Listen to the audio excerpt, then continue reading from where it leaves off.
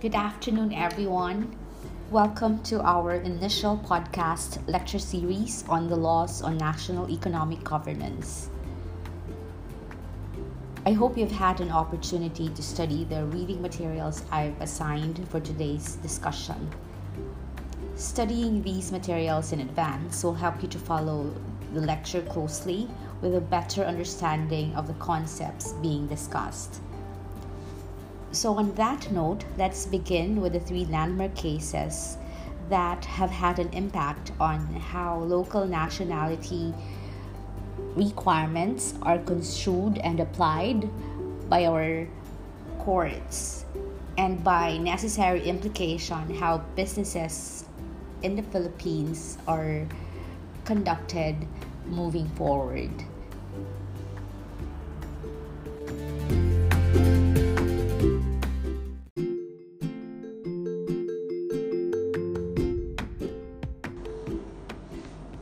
When we speak of local nationality requirements, we mean to say the different constitutional and statutory provisions that require minimum Filipino ownership in certain economic industries.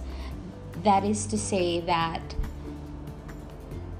some industries are limited to Filipino ownership, meaning full Filipino ownership, or there may be foreign ownership allowed, but only up to a certain extent.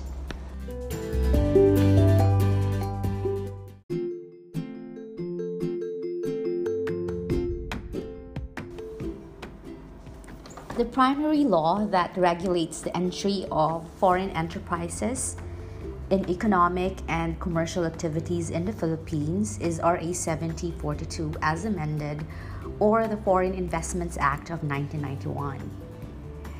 As you know, the FIA essentially directs the state policy in attracting and promoting investments from foreign entities, whether natural or juridical persons, including state entities and their political subdivisions. So you will ask, what is a foreign investment?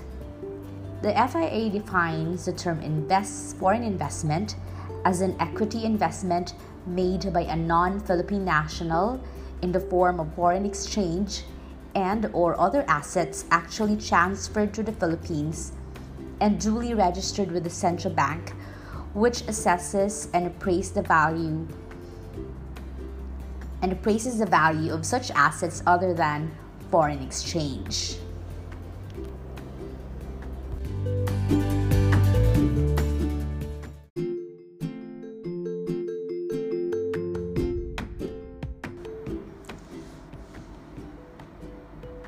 Section 3 of the FIA defines the term Philippine national as a citizen of the Philippines or a domestic partnership or association wholly owned by citizens of the Philippines, or a corporation organized under the laws of the Philippines, of which at least 60% of the capital stock outstanding and entitled to vote is owned and held by citizens of the Philippines, or a corporation organized abroad and registered as doing business in the Philippines under the Corporation Code, of which 100% of the capital stock outstanding and entitled to vote is wholly owned by Filipinos, or a trustee of funds for pension or other employee retirement or separation benefits where the trustee is a Philippine national and at least 60% of the fund will accrue to the benefit of Philippine nationals. Provided that where a corporation and its non-Filipino stockholders own stocks in a Securities and Exchange Commission registered enterprise, at least 60% of the capital stock outstanding and entitled to vote of each of both corporations must be owned and held by citizens of the Philippines, and at least 60% of the members of the board of directors of each of both corporations must be citizens of the Philippines for that corporation to be considered as a Philippine national. This is as amended by RA 8179.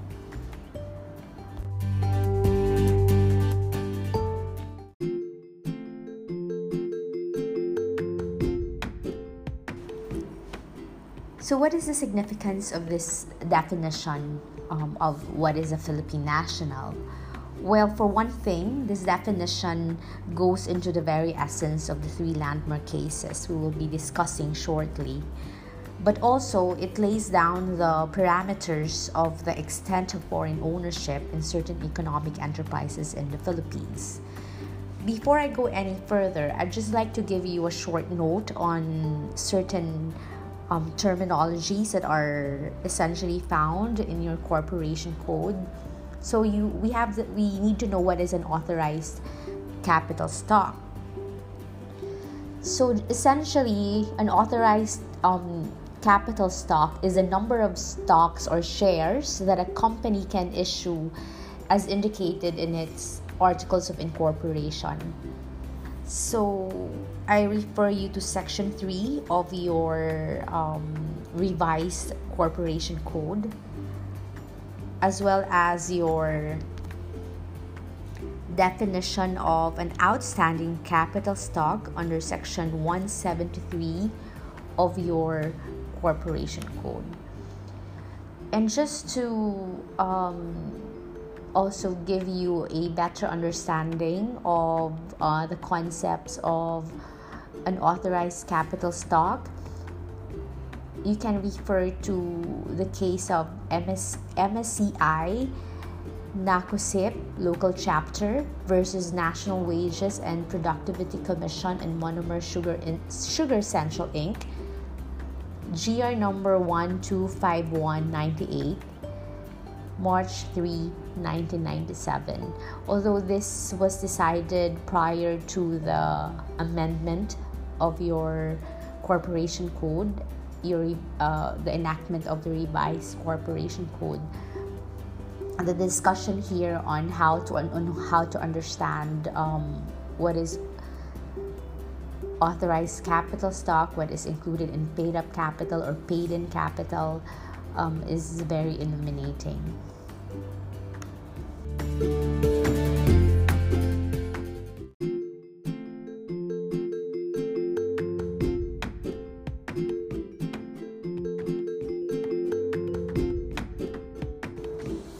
In the MSCI NACOSIP case, the concept of paid up capital under the old section 13 of the corporation code has in fact a settled technical meaning.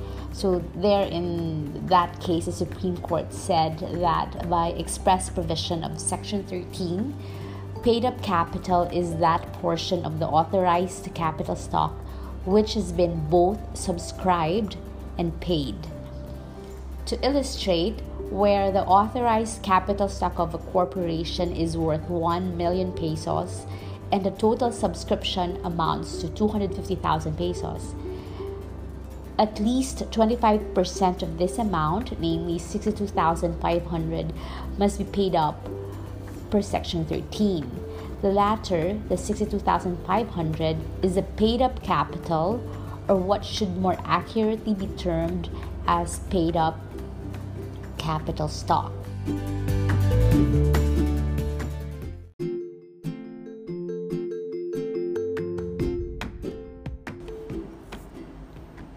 To reiterate, Section 13 of your old corporation code has been repealed under the revised corporation code.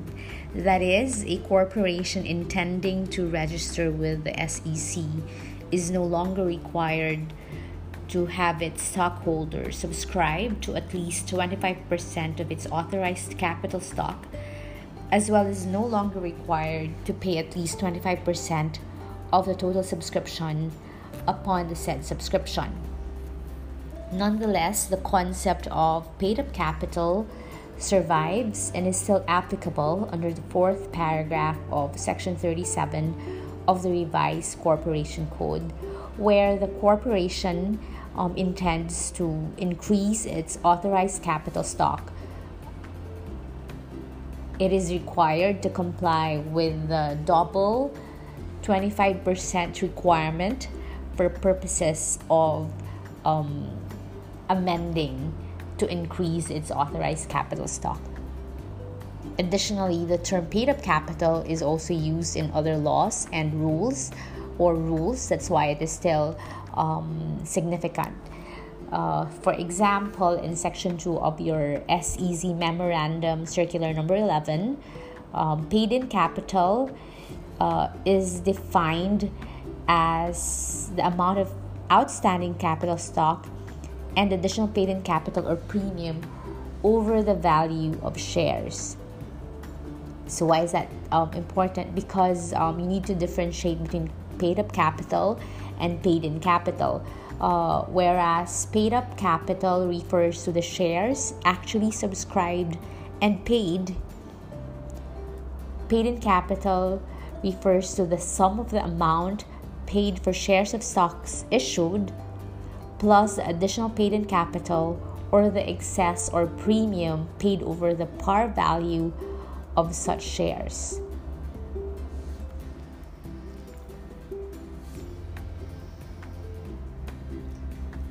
So moving forward and going back to our discussion on local nationality requirements for foreign entities, the FIA introduced the principle of a foreign investment negative list, or called negative list for short. This is defined under the FIA as the list of areas of economic activity whose foreign ownership is limited to a maximum of 40% of the equity capital of the enterprise engaged therein.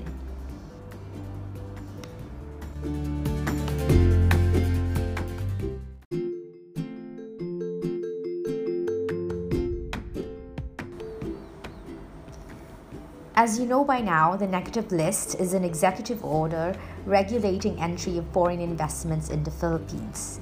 And just to round up our discussion on the FINL, as you know, the FINL can be updated or may be updated by the sitting president. And so the current 11th negative list is the most recent version, signed in October 2018. This essentially updates the previous one that was signed by the then president, the sitting president, in 2015.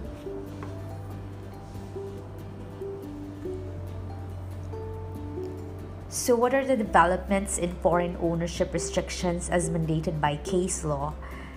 As I've said earlier, we have three landmark cases. We have the Gamboa versus Teves case promulgated in 2011, and we have the two cases of Roy versus Herbosa promulgated in 2016 and 2017 respectively.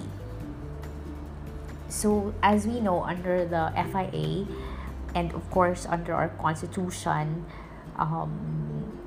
and other statutes, there are enterprises that are subject to nationality requirements. So when we speak of nationality requirements, they can either be fully nationalized, meaning 100% Filipino ownership and 0% foreign ownership or foreign equity. And we can have partially nationalized enterprises, allowing for 40% equity or such other percentages that is allowed under or that are allowed under your negative list.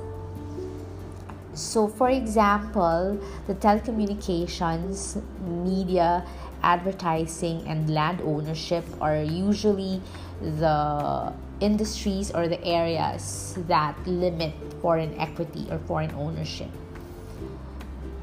Specifically where you have a public utility under your under our constitution that imposes a 40% equity cap on foreign ownership in the capital of public utilities. So that is precisely the case of Gamboa versus Teves, GR number 1766579, dated June 28, 2011. This involves a petition that questioned foreign ownership levels in the common shares of the Philippine Long Distance Telephone Company. So the corporation, of course, is engaged in telecommunication, a public utility, and is therefore covered by the limitations under Article 12, Section 11 of the Constitution. So in that case, PLDT argues that the term capital refers to the outstanding capital stock, such that foreigners can own more than 40% of the corporation's voting shares for as long as the foreign ownership of total outstanding shares, meaning voting and non-voting shares, do not exceed 40%. And so prior to the promulgation of the Gamboa decision, the capital structure of PLDT reflects this position.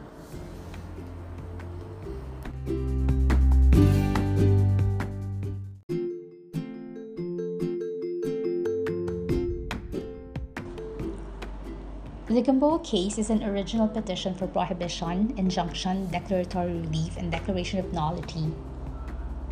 The sale of shares of stocks of Philippine Telecommunications Investment Corporation, or PTIC, by the Philippine government to Metro Pacific Assets Holdings, Inc., an affiliate of First Pacific Company Limited, or First Pacific. First Pacific, a Bermuda-registered Hong Kong-based investment firm, eventually acquired the remaining 54% of the outstanding capital stock of PTIC.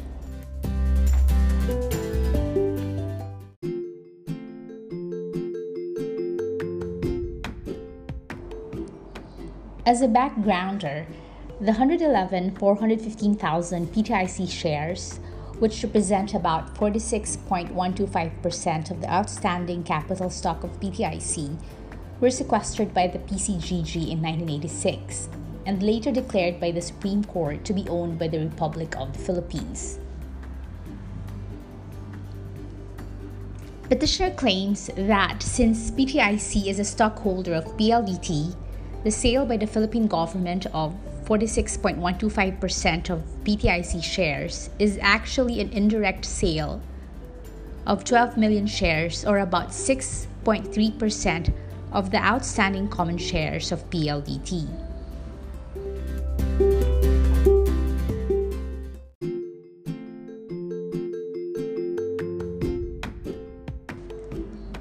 With this sale, First Pacific's common shareholdings in PLDT increased from 30.7% to 37%, and this, combined with Japanese NTT Docomo's common shareholdings in PLDT, would result to a total foreign common shareholdings in the company of 51.56%, which is over the 40% constitutional limit for public utilities. The court confined its resolution in Gamboa on the controversy solely on the threshold and purely legal issue of the definition of the term capital in Section 11, Article 12 of the Constitution. That is, whether capital refers to the total common shares only or to the total outstanding capital stock, that is, the combined total of common and non-voting preferred shares of PLDT, a public utility.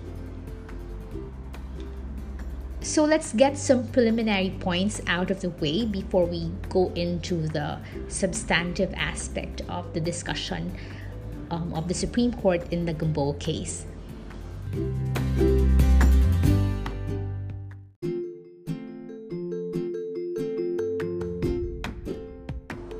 The Supreme Court declined to rule on the factual issues raised by petitioners, which is to determine the percentages of shareholdings of the stockholders of any of the classification of shares in PLDT, opining that such a determination would require a thorough examination of evidence, and since the Supreme Court is not a trier of facts, it will not rule on that matter.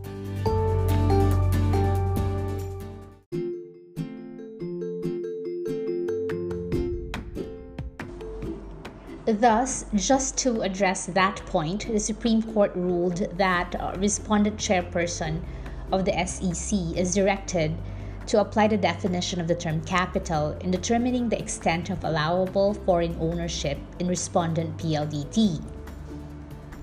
And if there is a violation of Section 11, Article 12 of the Constitution, to impose the appropriate sanctions under the law. The Supreme Court also noted that there was a procedural barrier to the petition. Among the remedies petitioners sought, the Supreme Court held that only the petition for prohibition is within its original jurisdiction, which, however, is not exclusive but is concurrent with the regional trial court and the Court of Appeals. The actions for declaratory relief, injunction, and annulment of sale are not embraced within the original jurisdiction of the Supreme Court. And on that ground alone, the Supreme Court said that the petition could have been dismissed outright.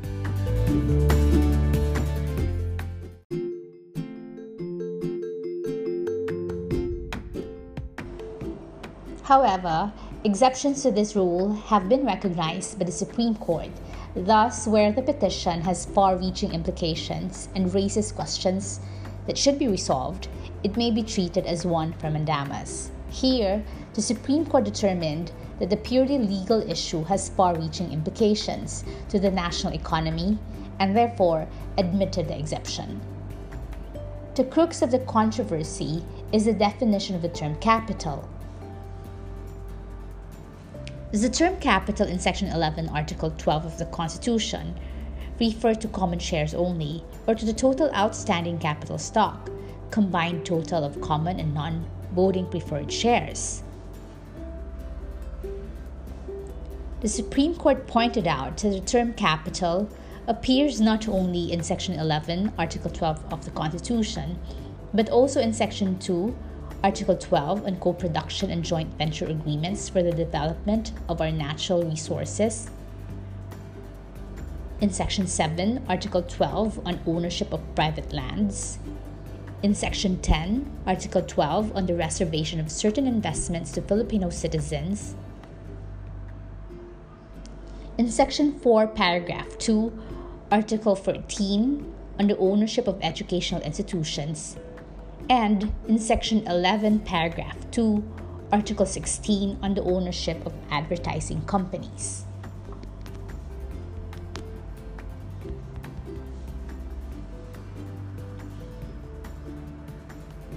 The Supreme Court also determined that it is undisputed that PLDT's non-voting preferred shares are held mostly by Filipino citizens. This arose from Presidential Decree No. 217, issued on June 16, 1973 by then-President Ferdinand Marcos, requiring every applicant of a PLDT telephone line to subscribe to non-voting preferred shares to pay for the investment cost of installing the telephone line. So the court construed or interpreted the term capital as used in Article 12, Section 11 of the 1987 Philippine Constitution, which provides that no franchise for the operation of a public utility may be granted except to Philippine citizens or to corporations whose capital is at least 60% owned by Philippine citizens. The Supreme Court determined that the term capital, as used in the Constitution, refers only to shares of stock entitled to vote in the election of directors, and that capital refers to the voting stock or controlling interest of a corporation.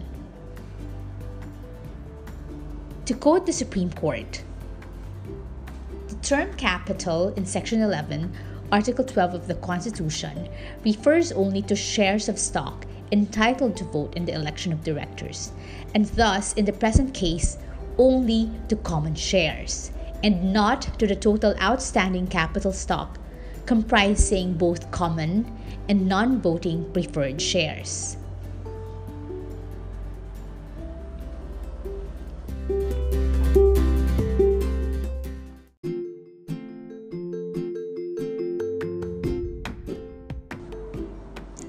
considering that common shares have voting rights, which translate to control, as opposed to preferred shares, which usually have no voting rights.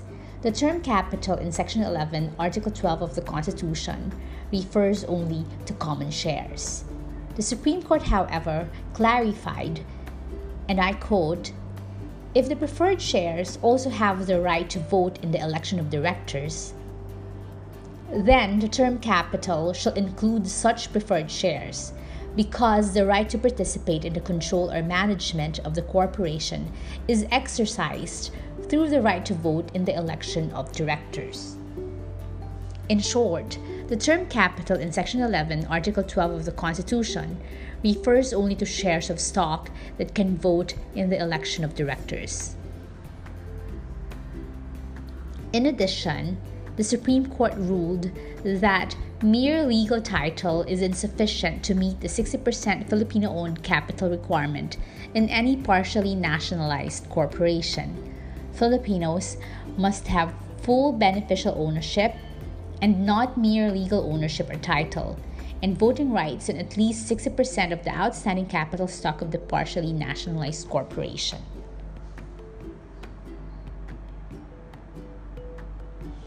Thus, 60% of the capital assumes or should result in controlling interest in the corporation. Reinforcing this interpretation of the term capital as referring to controlling interest or shares entitled to vote is the definition of a Philippine national in the Foreign Investments Act of 1991, which provides in part that the term Philippine national refers to a natural Filipino citizen, or if a juridical entity must either be wholly owned by citizens of the Philippines or a corporation at least 60% of the outstanding capital stock and entitled to vote is owned by and held by citizens of the Philippines.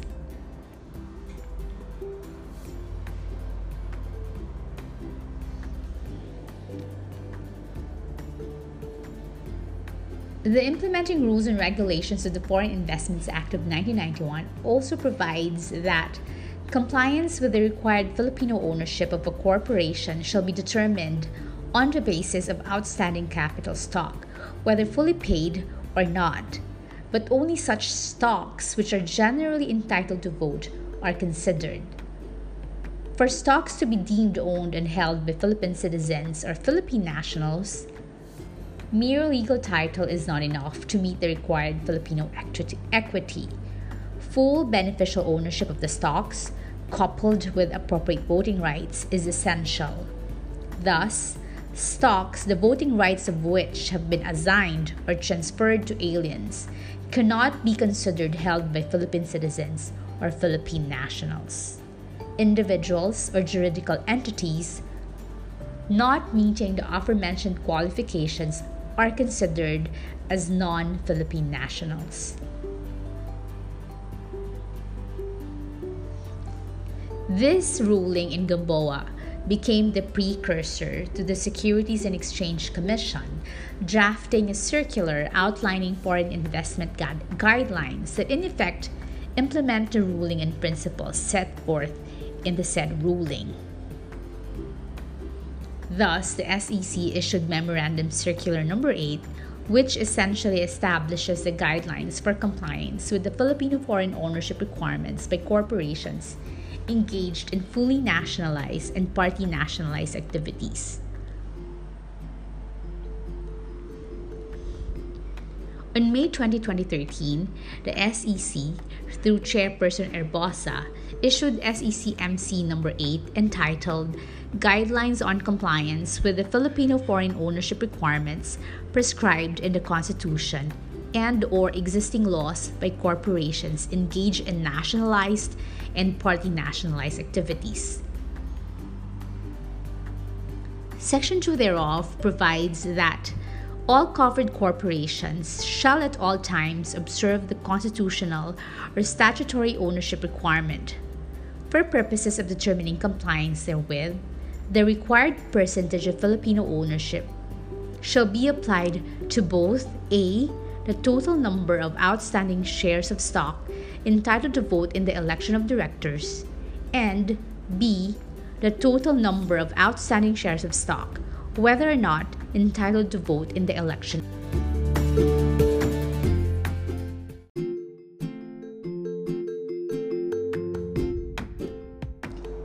Eventually, you might say that the SEC guidelines led to the Roy cases.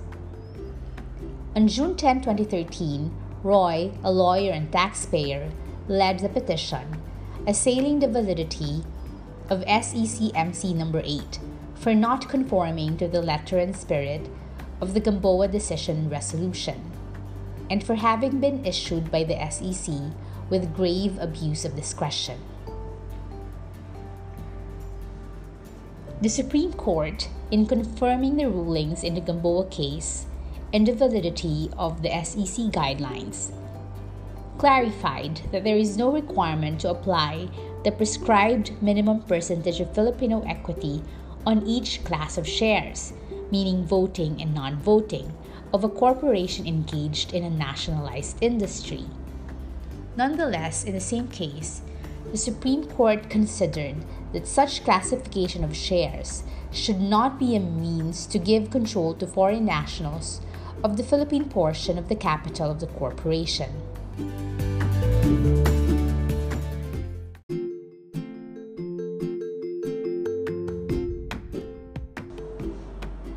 In the 2017 motion for reconsideration, the Supreme Court, voting 8-5, denied Roy's MR of the court's November 22, 2016 decision, which denied the petition and the petition in intervention for not having raised any substantially new grounds to warrant a reconsideration. The court found that the SEC did not gravely abuse its discretion, as it was simply implementing the Gamboa decision and the Gamboa resolution, the 2011 and the 2012 ruling. The court reviewed the Gamboa decision and resolution and reiterated that both defined capital broadly, but only to apply to shares of stock that can vote in the election of directors, and that MC number 8 simply implemented and is thus fully in accordance with Gamboa. Likewise, the Supreme Court dismissed the second issue in Roy's petition on whether the SEC gravely abused its discretion in ruling that PLDT is compliant with the constitutional cap on foreign ownership. The Supreme Court found that the SEC had yet to make a definitive ruling on PLDT's compliance with the capital requirement pursuant to the Gamboa decision and the Gamboa resolution. Thus, any ruling would be premature. The court additionally pointed out that the Supreme Court is not a trier of facts, and the determination of PLDT's compliance with the capital requirement is a question of fact best left to the SEC.